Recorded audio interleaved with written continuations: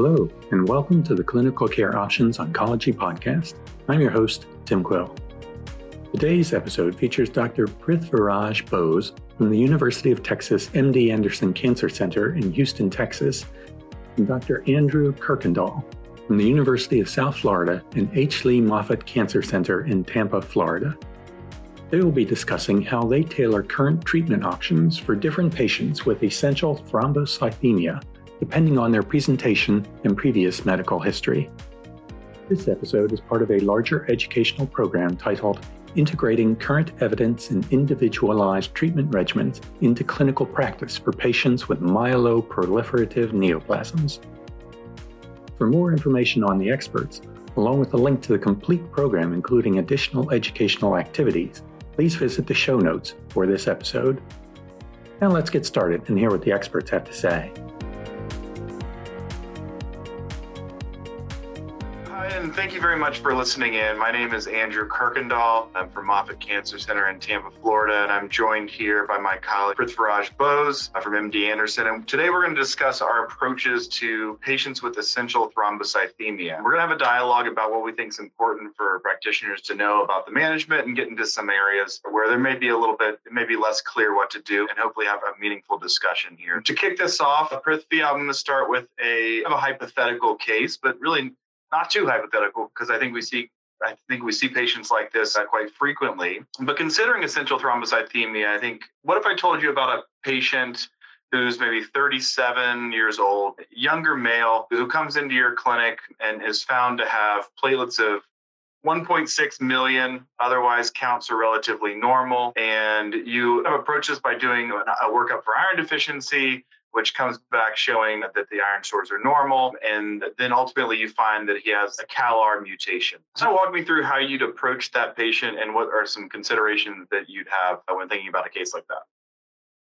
Yes, sure, Andrew. Now, this is an area that is slightly gray, I think. But let's start with some of the basics here and what we know about these patients. So you're describing a very low-risk patient by the revised IPSET thrombosis risk stratification, which was also endorsed by the NCCN. So this is a patient that's younger than 60, does not have a JAK2 mutation, and has not had a history of thrombosis. So what we know in these patients from the Spanish data is that aspirin probably does more harm than good in these patients because the bleeding risk outweighs the clotting risk. And so generally, these are patients I'm not putting on aspirin. But I think where it gets a little murky is what to do with cytoreductive therapy. Again, they are very low risk for thrombosis, but we know that above 1.5 million platelets is when you get into the risk of bleeding because of acquired von Willebrand's disease. And generally, in the absence of any risk factors for thrombosis, I'm certainly a believer in not giving them cytoreductive therapy. And this was borne out, as Andrew, by a trial from England showing that if you were young and had no history of a clot, did not have platelets over 1.5 million. So if all those parameters were met, these are very low-risk patients, you did not have any benefit from hydroxyurea. And that was a randomized trial looking at hydroxyurea added to aspirin versus aspirin alone. And again, those patients were younger, no history of clot or bleed, and also no super high platelets as defined by 1.5. So in those patients, there is no benefit for cytoreductive, and I normally do not do it. So really observation, no cytoreduction, no aspirin. But your case that you just presented has platelets of 1.6 million. There it's just above 1.5. So there, of course, I would test for AVWD. And here's what I want to know what you would do, Andrew, because I think approaches are a little bit different here. Some will cytoreduce only if AVWD is detected. And my approach tends to be if they're over 1.5, they're not in my comfort zone from a bleeding standpoint. And generally, I will cytoreduce even if I don't pick up the AVWD and just get them down to a quote unquote safer level. Yeah, I think it certainly is not a one-size-fits-all approach for these patients. I think Certainly, we're checking for acquired von Willebrand's disease. I think sometimes we do see that run on the low side. I get stuck sometimes when you see that kind of in this intermediate zone, but patient doesn't have any reported history of easy bleeding or bruising or anything like that. Certainly, I'm also with you on avoiding using aspirin in many of these patients, as we think it increase the risk for bleeding. We don't do much to protect from thrombosis. I've generally not been cytoreducing patients unless I feel like we can accomplish something from a symptomatic benefit for these patients. But I think that I certainly have a low threshold. I think these are patients where you're talking pretty extensively about the symptoms they have and really trying to isolate if they have platelet-dependent symptoms, right? Headaches, frequent headaches, ringing in the ears, tinnitus, something that is bothering them and maybe impacting them that they haven't really thought about. And certainly if something like that is present, I think that I can improve by lowering the platelet count and potentially also getting that benefit of maybe lowering their bleeding risk. I'm certainly doing that. I think the question then I'll pose back to you is, in a young patient like this, and let's say you do decide to reduce for some reason, what are you just choosing to decide to reduce with, and how does that discussion go in your clinic? Yeah, again, I'd like to emphasize for our listeners that thrombosis is not the concern here, right? So with CALR, we know that the thrombotic risk is very low. And typically these very high platelets, Andrew, are in the type 2 CALR. So that really is not the concern, but the bleeding is to some extent. So in a young patient like that, I would like to go with interferon, but because of its lack of genicity and genotoxicity, not to say that hydroxyurea has that, but as the field is familiar with, there is always some persistent concern with hydroxyurea in terms of it, whereas what is proven is hydroxyurea does increase your risk, of course, squamous cell, basal cell cancers. Those, of course, are real. So anyhow, in this young, very low risk for thrombosis patient, I would want to go with interferon. But again, as we all know, interferons don't work that quickly, and it would take a while to reduce the platelet count to a safe level. For me, is usually under 1 million. So I think I would go with hydroxyurea or anagrelide even perhaps, although anagrelide is harder to tolerate. So more likely than not hydroxyurea, but hopefully with a transition plan to interferon once I can get the bleeding risk down or the platelets at a more reasonable level.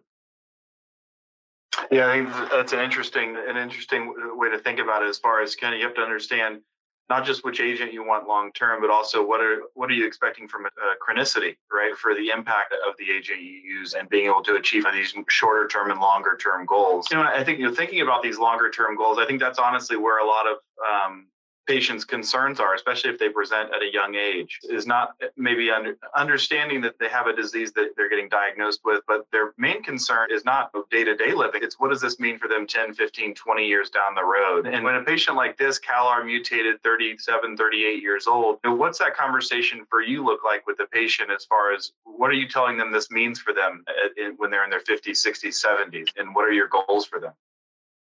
So I'm usually telling them that this does not mean anything in terms of survival concerns. Young patients with ET as a whole, not just CALR, several groups have published that young patients with ET do extremely well. So they have a very indolent disease course in general in terms of a disease progression, right? Those risks are very low. So I'm trying to allay any fears in that regard and just point out that, hey, your only real risk, if anything, is the bleeding. And then, as you mentioned, Andrew, all that many platelets can cause symptoms. They can get microcirculatory symptoms. Now there you are in a bit of a bind because aspirin is the best drug for those. And then you're also saying that we also say that aspirin increases the bleeding risk. So that is a bit hard perhaps in that situation. But yes, it's really about the symptoms and about the bleeding. Like I said, I do try to get the platelets down if they're over 1.5. The other thing, I wanted to get your opinion on this, Andrew. Do you ever get into the type 1, type 2 story? I do. I think certainly, I think that it's something that obviously many of our patients with MPNs are highly motivated to know as much about their disease as possible. And I think it's what I've learned is if I fail to go over things that we know something about, right? If I fail to mention it or talk about it, ultimately they seem to bring it to my attention the next visit, because a lot of times they're going and reading a lot about this as well, and they want to know, what does this mean if I have this type 1 versus type 2? And you've read the next generation sequencing, the NGS reports we get. a lot of times if it is a type 1 or type 2, they start to go into what that means. And so I'd rather that information come from me because I think there's a lot of nuance there and there's a lot we don't know. I think all we know now is that type 1 CALR mutations are seen more frequently in myelofibrosis than type 2. And type 2 seem to be seen with equal or maybe slightly more frequency in ET. I don't think that we necessarily know that means that type 1 CALR ET is more likely to turn into myelofibrosis or more likely to have a disease transformation. I think that there may be something biologically distinct about type 1 versus type 2, where you're more likely to see fibrosis in one over the other. I think most patients have type 1 CALR, so I think we feel more comfortable with that. I think when we do see type 2 CALR mutations, it presents a bit of a challenge because it's more of an unknown. No, absolutely, and extremely well put, Andrew. So just for our listeners, let me very quickly summarize. So like Dr. Kuykendall said, in primary myelofibrosis, type 1 CALR is more common than type 2 CALR, and type 2 CALR is prognostically adverse. Not type 1 is the good one to have. In ET, type 1 and type 2 are about equally prevalent. Type 2s give you the high platelet counts, but a very low bleeding risk. And there's just been some data, by no means universally agreed upon or seen in multiple studies. There's just been some data that has suggested that type 1s may progress more to post-ETMF. And we really don't know the significance of some of these findings, as Andrew just said. Yeah, and I think, it is interesting to, as you mentioned, that when you're looking at this prognostically, it's tough to tell a 38-year-old exactly what to expect with a disease they've just been diagnosed with. But I agree. I think that these are often the types of patients that end up cycling through multiple oncologists because the oncologists retire during the course of their disease. And so I think that the goal really is to have a normal, long-lasting life expectancy. I often talk with patients that we have kind of two goals, which is one, we worry about the length of life, obviously, but really what we're focused on is in being able to acquire that length of life by preventing the things that could shorten it, right? So preventing the major hemorrhages, preventing thrombosis. But at the same time, we often are more worried about the day-to-day, getting that length of life to be quality. And so that's where it comes into assessing symptoms. And I think that's one of the things I wanted to bring up with ET patients. You referenced it earlier. There's a lot of microvasculatory symptoms that come up, but then there's other symptoms such as fatigue and headaches and lack of concentration, brain fog. How are you talking to your patients about these types? I mostly regard them as the ones I run into mostly are the microvascular ones. And I find that aspirin, particularly BID aspirin, is very helpful. Now, again, I don't really know what to do when someone's platelet count is that high and I'm not supposed to give aspirin, other than bring it down with cytoreductive therapy, reduce the risk of AVWD by getting those numbers down, and that may then allow me to use aspirin. I think aspirin is very helpful for the microvascular. And then, of course, there's things like fatigue, like you said, fatigue, prurite, night sweats, constitutional stuff, megaly. Now, those, of course, would respond more to our conventional cytoreductive agents, and that may be a discussion then to do those for that reason, if not for thrombosis reduction. Perfect. I think we've gone over this case quite well. I've enjoyed your insights there, but I'll let you present a case and turn it on me a little bit. Yeah, sure. So let's go to the other end of the spectrum then. So let's go with an older patient of 60 plus. So certainly the majority of our patients will be older, although ET, you do see a good number of young patients, but still the majority would still usually be older. So let's say 60 plus, they've had a TIA in the past, and they do have a JAK2 mutation. How would you approach that? Yeah, so I think that certainly we're dealing with probably the more common case, right? Older patient, JAK2 mutated. We know 50 to 60% of patients with ET are going to have JAK2 mutations. And I think that we're talking about essential thrombocythemia. I think when we have JAK2 mutations, you can start to think about myeloproliferative neoplasms kind of as a group of diseases that are approached somewhat similarly. I think when we're thinking about the data we have for ET, we often realize that we're pulling from data from PV as well. And sometimes that's not appropriate when you're thinking about CALR mutated disease because CALR mutations don't typically occur in polycythemia vera patients. But it is maybe helpful for when you're thinking about data for JAK2 mutated ET patients. So I think that, first of all, you're presenting a case of a patient who is high risk, right, by the revised IPSAT criteria that you mentioned. Obviously has a history of a TIA, which would make him high risk, also older than 60 and has a JAK2 mutation, which would make him high risk even if he'd never had this history of a TIA. And so right off the bat, you realize that this is someone who is higher risk for having a thrombotic event. And so certainly that if that was to occur, that could severely limit the quantity of life the patient has left, and certainly the quality of life as well. So that's something that you want to be quite thoughtful about when you're trying to initiate therapy. And so with these JAK2 mutated patients, we typically are recommending baby aspirin every single day. We're recommending a cytoreductive therapy as well. But then the one thing I'd also say is I'm typically looking at their hemoglobin, their red blood cell count, and hematocrit as well, just to make sure that maybe I'm not missing someone who's on the verge of being considered polycythemia vera. And I think this is where bone marrow biopsies can be quite helpful. But then aside from the aspirins and getting a good diagnosis, we're thinking about a cytoreductive therapy. You've mentioned it before. Our main options are hydroxyurea and interferon in the front line. Certainly ruxolitinib as a second line agent is available. But a lot of times I'm sitting down and having a discussion with the patient over what are we trying to accomplish with this cytoreductive therapy? What are your goals, your motivations? And a lot of patients, I think this is borne out in the landmark analyses where they say, my goal is honestly to prevent this disease from getting worse over time. I want to have this, I don't want this disease to progress. And a lot of times we're going over the data with interferon there. I'm using more and more interferon in the front line, even for older patients than historically we used to, because I think the data that it could impair disease progression, and it's very equivalent as far as blood count control to hydroxyurea is quite good. I don't know. What are your thoughts on that?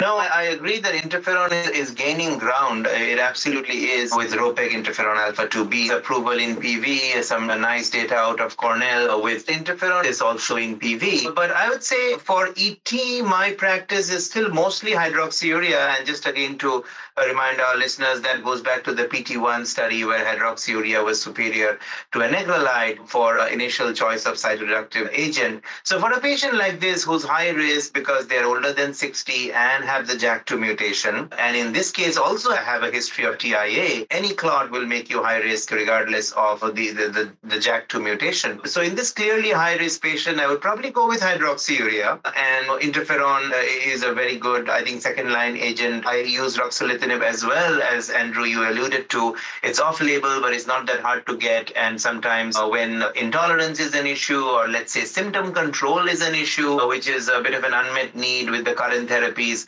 I will use ruxolitinib, but not in the front line. Yeah, I agree with you. And I think certainly ruxolitinib we've used more for polycythemia vera patients. I think the studies in ET have been really not as positive, right? They've been negative studies for the most part with ET. But I think we can, when you look at the details of those, there certainly are patients that still can benefit from JAK inhibitor therapy, especially those that have disease that has more constitutional symptoms, even those that have pruritus. That's the itching is the main one that seems to respond quite well. I have run into patients who've had just refractory itching with ET for a long period of time, but then have not been given ruxolitinib due to the concern that it's not approved for that indication. It is something that can rapidly bring quality of life back to a patient. So something to not forget about, even though it's certainly used less frequently in that group.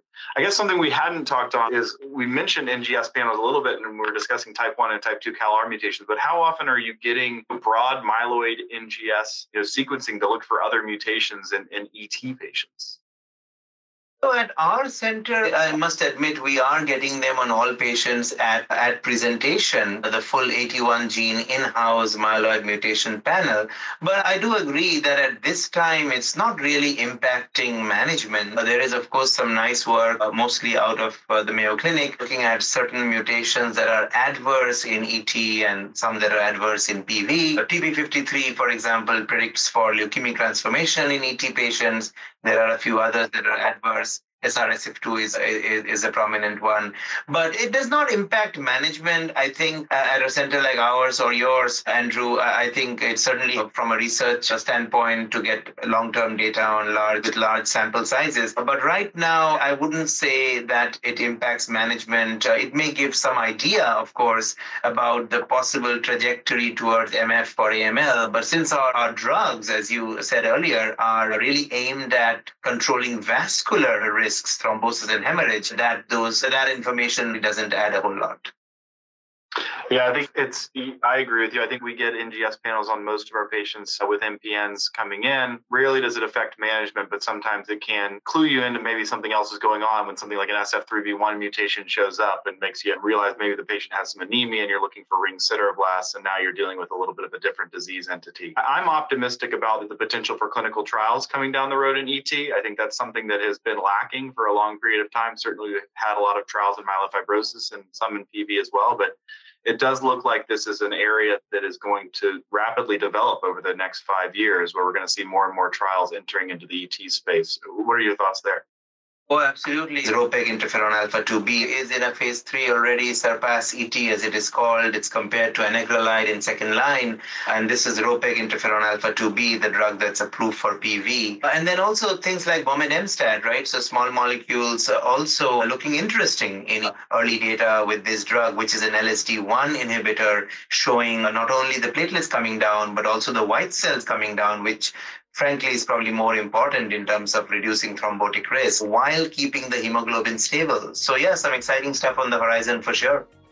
Yeah, not even to mention the upcoming kind of vaccines and monoclonal antibodies and things we've been hearing about as well. It's certainly exciting stuff down there going forward. So thanks so much for chatting with me about patients. Always enjoy a time to catch up and have some of these discussions, and I look forward to doing it again in the future.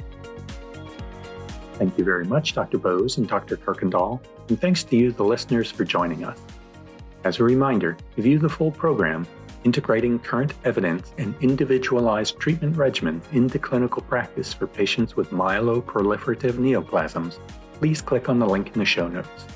As always, thanks for listening.